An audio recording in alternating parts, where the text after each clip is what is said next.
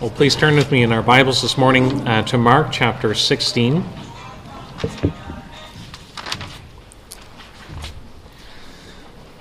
And if you're using the church Bibles, you'll find this on page 853.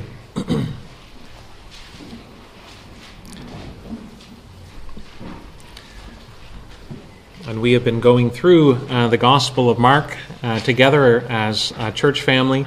And this morning we are coming to the final chapter in Mark chapter 16. And you'll notice there in our English Standard Version Bible, there is a heading that says, some of the earliest manuscripts do not include verses 9 through 20. If there are people that would like, we can discuss this in our sermon discussion afterwards, after the morning service. But I won't take time during the service to really dwell on that textual point, but we can talk about it in our discussion time. But we're reading in Mark chapter 16 and reading down verses 1 to 11.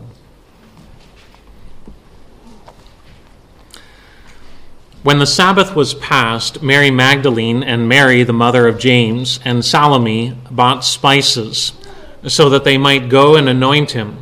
And very early on the first day of the week, when the sun had risen, they went to the tomb. And they were saying to one another, "Who will roll away the stone for us from the entrance of the tomb?" And looking up, they saw that the stone had been rolled back. It was very large. And entering the tomb, they saw a young man sitting on the right side, dressed in a white robe, and they were alarmed. And he said to them, "Do not be alarmed. You seek Jesus of Nazareth, who was crucified. He has risen. He is not here. See the place where they laid him. But go tell his disciples and Peter that he is going before you to Galilee. There you will see him just as he told you." And they went out and fled from the tomb, for trembling and astonishment had seized them, and they said nothing to anyone, for they were afraid. Now when he rose early on the first day of the week, he appeared first to Mary Magdalene, from whom he had cast out 7 demons. She went and told those who had been with him as they mourned and wept. But when they heard that he was alive and had been seen by her, they would not believe it.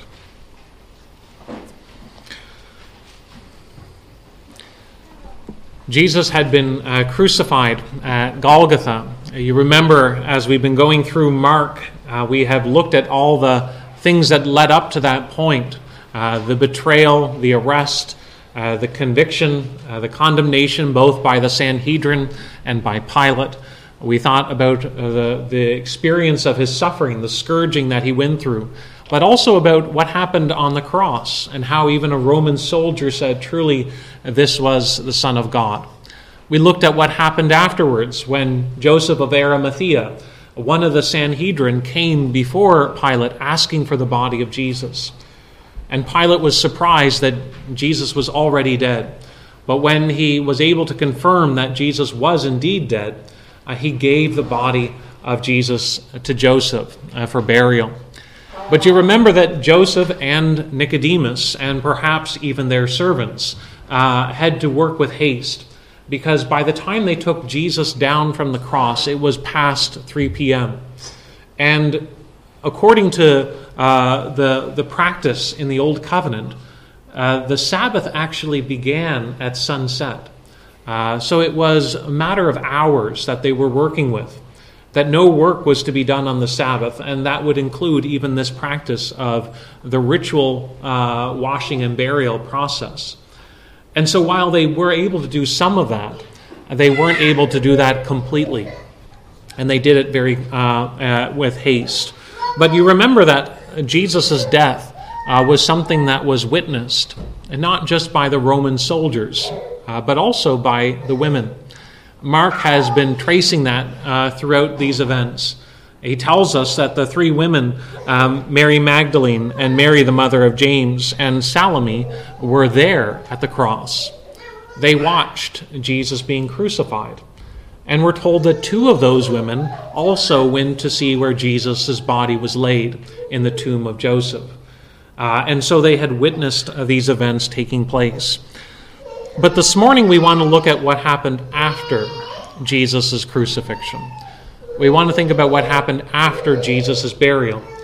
We want to think about the empty tomb and how the empty tomb really shapes the Christian understanding of God's salvation.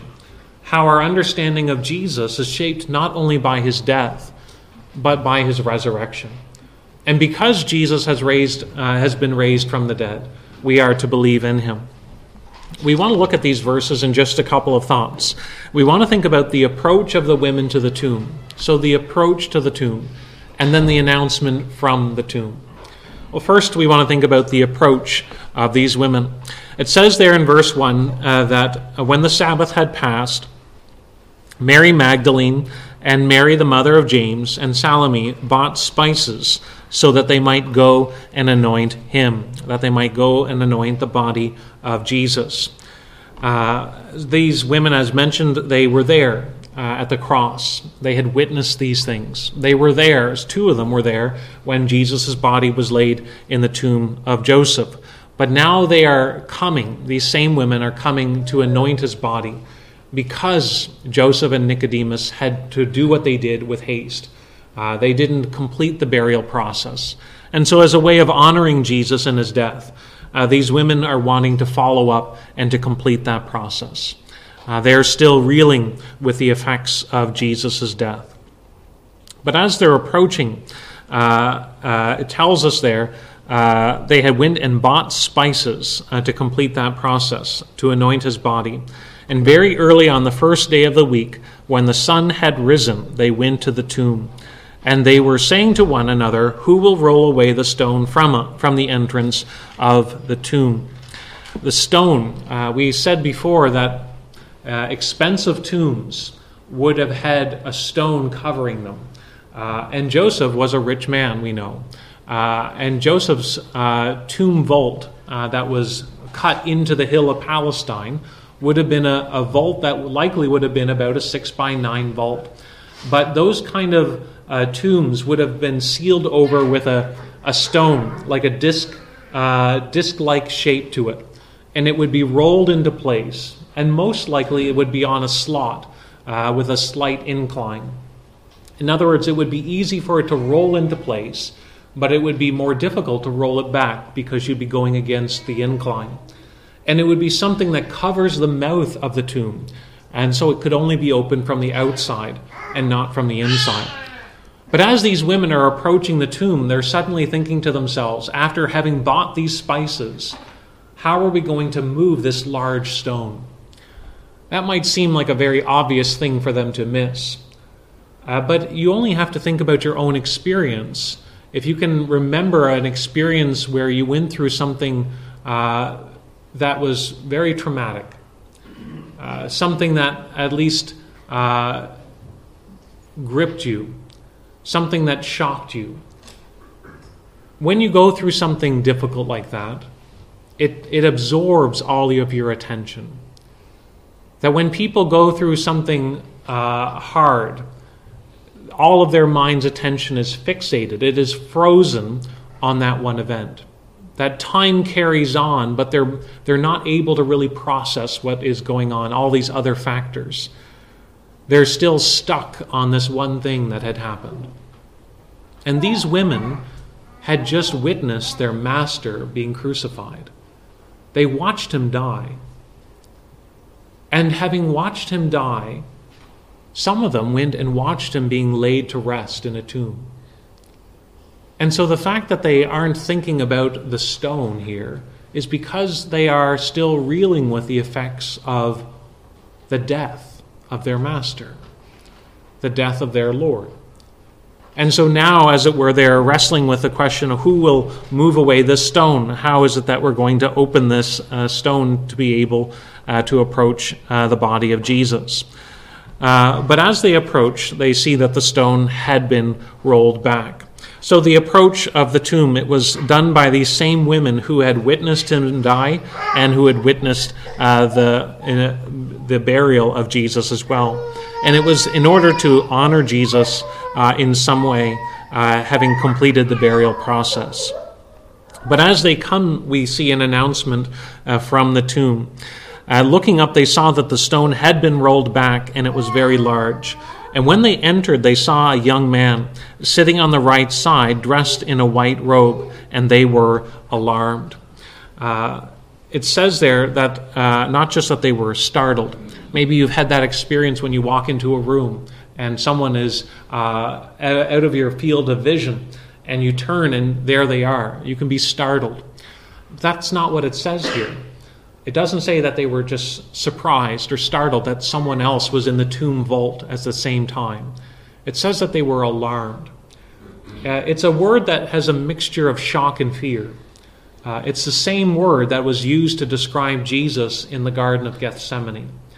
That as Jesus was preparing for the betrayal and the crucifixion, as these things were looming large in Jesus' own experience, it says that he was alarmed.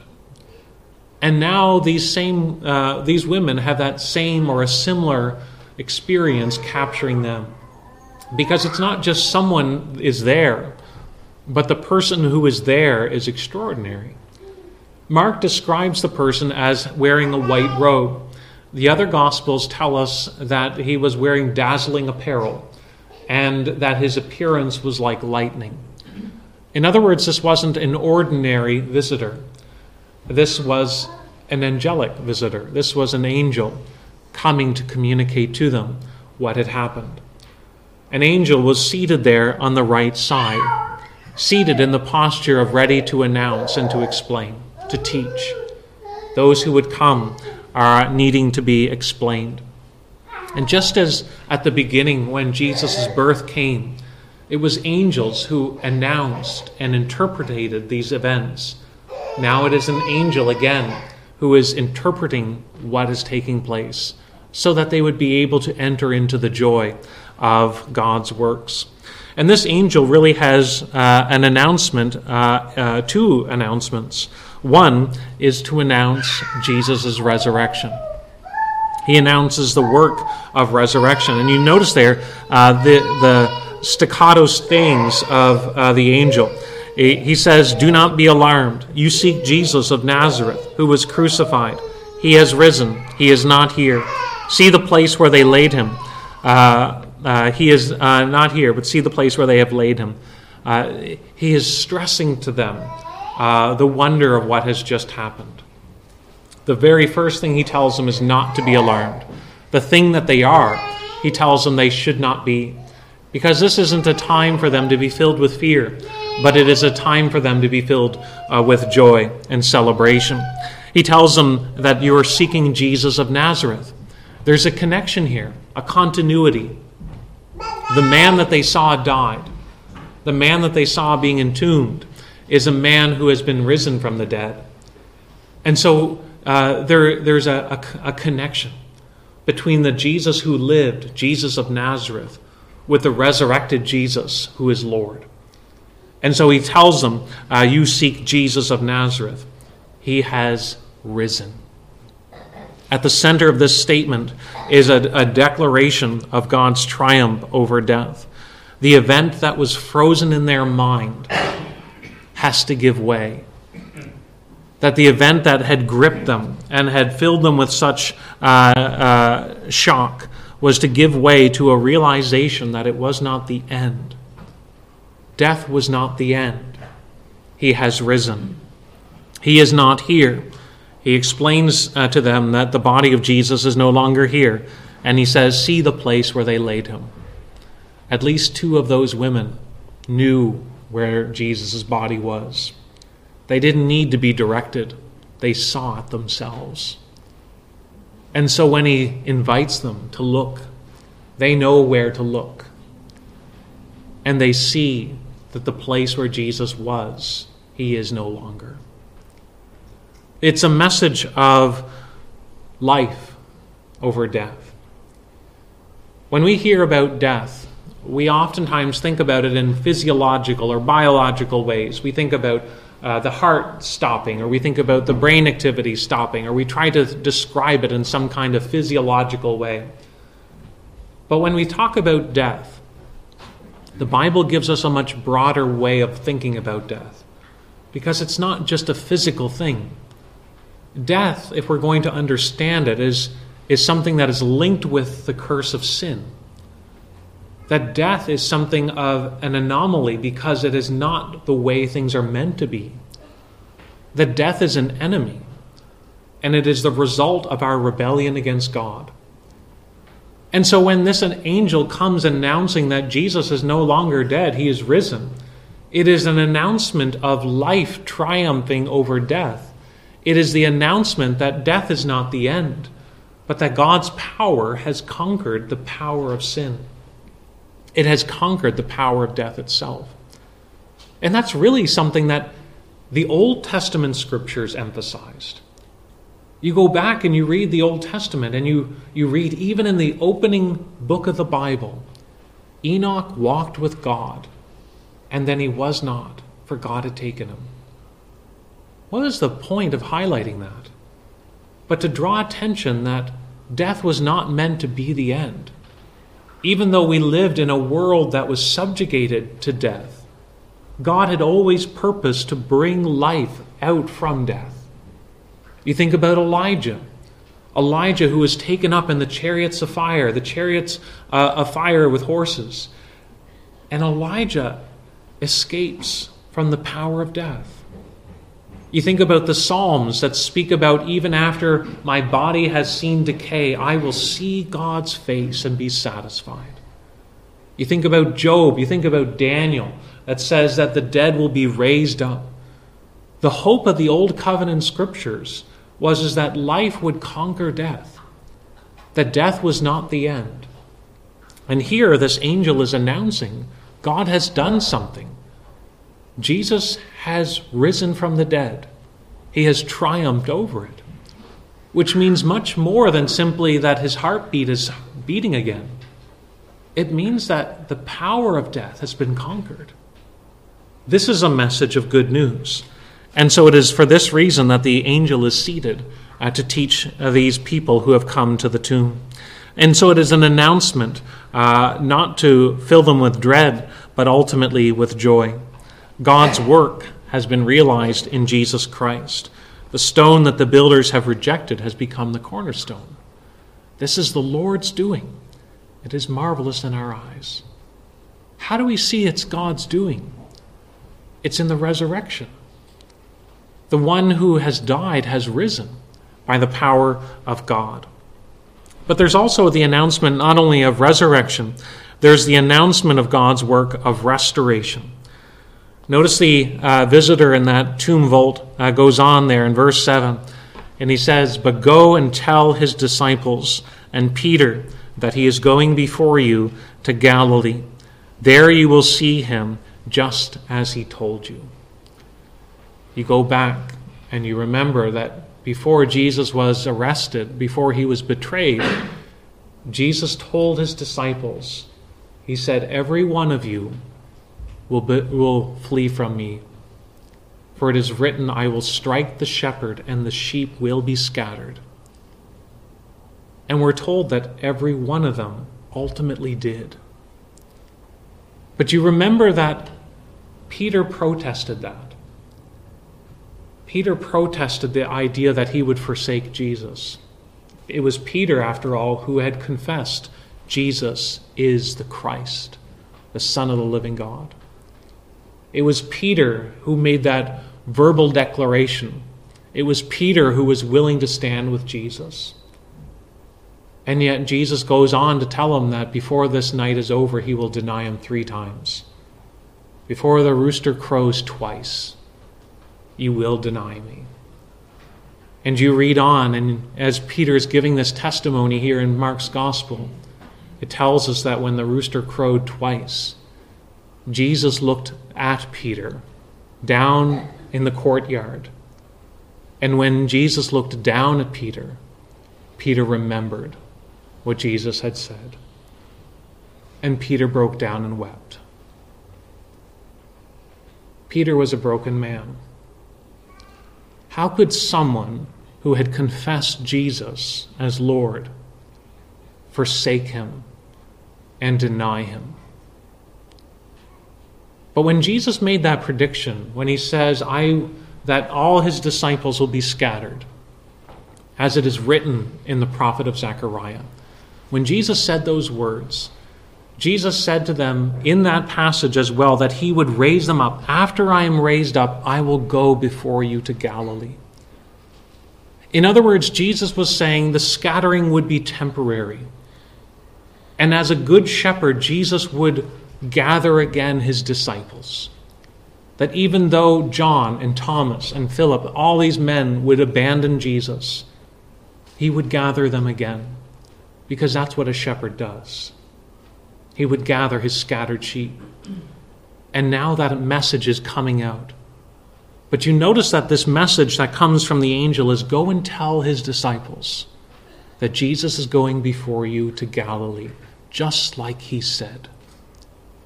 This was all part of God's sovereign plan. God is still in control. Even though this has been something traumatic for you and for your faith, it has all been undergirded by God's purposes and God's goodness. But notice there it doesn't stop with go and tell the disciples. It says go and tell the disciples and Peter. Because Peter needs to hear that as well. Peter needs to hear that it's not just God's mercy extends to sinners. Peter needs to hear it extends to me. That God's grace extends to those who even were embarrassed and disassociated from their Lord. And even though Peter was embarrassed to associate with Jesus, the Good Shepherd is not embarrassed to associate with him. And so this message is extended not just to the disciples broadly, but it extends even to Peter in particular. The Bible teaches us that we have all sinned, that we are all guilty before God. That's what we were singing about in Psalm 143. In your presence, none is right. That's something we have to have firmly convinced in our heads, that we are all guilty before God. But there can become a point when we move from guilt to shame, when we move from a sense of I am guilty before God to thinking I am worthless before God, and God has no use of me because of what I have done. That we move from a sense of ownership of our wrongs to a hopeless despair because of our failings. And we can become very distorted in that, because we can start to assert certain teachings while denying certain implications. We can start to say things like God is a God who is gracious and merciful, a God who forgives. He forgives sinners generally. It's just that he doesn't forgive me in particular. God's grace extends to his disciples broadly. It just doesn't go to Peter in particular. Peter denied knowing Jesus. And what this message is announcing is that God's grace extends to sinners, particularly to Peter. And if it extends to people like Peter, then it also extends to people like us, to people like you.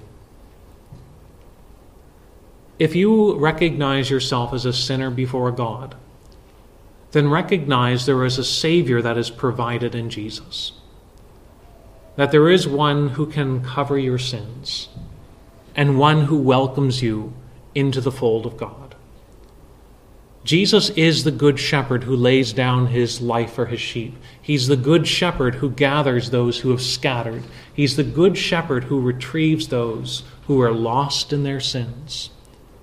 And if you put your trust in him, he will save you. This angel's announcement is not just that Jesus has risen. It says that the good shepherd restores. The good shepherd has come to restore those who have turned into their sins. And we can celebrate this morning that it extends to people like Peter. And we can identify with Peter. We have all done things that are sinful, and we may feel like it disqualifies us. But God's grace extends to those who are undeserving. That's what mercy is. That's what grace is. If we recognize our sins, we can turn to the one who is a Savior of sinners. Jesus' resurrection from the dead, then, teaches us that the curse of sin has been canceled and that eternal life is found in him. Have you been restored to God yourself? Are you trusting in this Savior who has been raised from the dead? It tells us in verse 8 that the women, they went out and they fled from the tomb, for trembling and astonishment had seized them, and they said nothing to anyone, for they were afraid. Obviously, that did not remain, or we wouldn't have their testimony that they didn't say anything to anyone. They eventually open up and they tell others. As we read of here, Jesus would appear to Mary Magdalene, the one who herself was the last at the cross, is the first to be relieved of her sorrows. The one who herself was oppressed and afflicted by demons is the first to find the joy of God's salvation in the resurrection. But why is it significant here that the announcement goes from the angel then to the women? It's significant in a number of ways. One of them is that in the ancient world, the testimony of women was viewed as less credible than the testimony of men in court cases. That people would look with suspicion on the testimony of women. And so if this is something that is being made up, it makes no sense to have the whole of your faith based on a suspicious foundation. And to see that teased out, you can turn in the early church. In the 2nd century, there's a Greek philosopher by the name of Celsus. And Celsus would mock the Christian movement as those who were believing in the gossip of women about an empty tomb. The gossip of women. Their announcement is all based on these women who saw something. But that announcement has life and death implications. It is the death of death in the source of life. It is the fact that Jesus gave his life and has been risen to newness of life that we can have hope. And so the announcement here through these women becomes foundational for the Christian faith. And it's one that causes us to have to give an answer ourselves. How do we think about the empty tomb? There's only a couple of options. The tomb was empty. Why is it empty? One option is to say is the disciples stole it.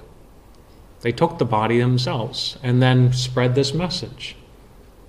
But that has all kinds of problems in it.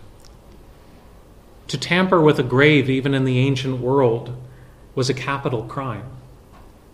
Why would someone risk entering a tomb and doing something like that if it brought such consequences? More than that, why would the disciples live a life and be willing to die for something that they knew not to be true? The other option is that the resurrection really happened. That this announcement is the work of God. That the disciples were willing to die for their faith because the Lord had risen, because they had seen him themselves, because the announcement made sense. And not only did it make sense to them because of what Jesus said, it made sense to them because that's what the Scriptures said. As it says in Psalm 16, they are able to embrace what the prophet said, "Therefore my heart is glad, for you will not abandon my soul to Sheol, or let your Holy One, your Messiah, your Anointed One, to see the tombs decay."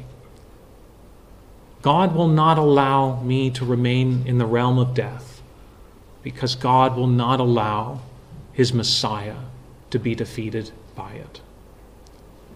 He will raise his Son in triumph. The empty tomb is fundamental and foundational for hope in this world. It tells us that death is not the end. Life conquers death by the power of God. It tells us that there is victory over sin because the penalty has been accepted. The sacrifice of Christ has paid for our sin. It shows us that the curse of sin has been broken and that those who trust in Jesus can share in resurrection life. It celebrates the fact that God's work of mercy extends to sinners, not just broadly, but to particular sinners like you and me. Let's pray. Heavenly Father, we do pray that as we think over the empty tomb, we pray, Lord, that we would see that these events call for a response. We pray, Lord, that we would understand that we must be able to give an explanation as to how these things took place. But we pray, Lord, as well, that we would see them in light of our own condition, and that we would recognize that we too stand in need of comfort. And we pray, Lord, that as we declare your works of righteousness, that we would find the comfort of God as a blessing to ourselves and to others. Go before us, we pray then, in Jesus' name. Amen.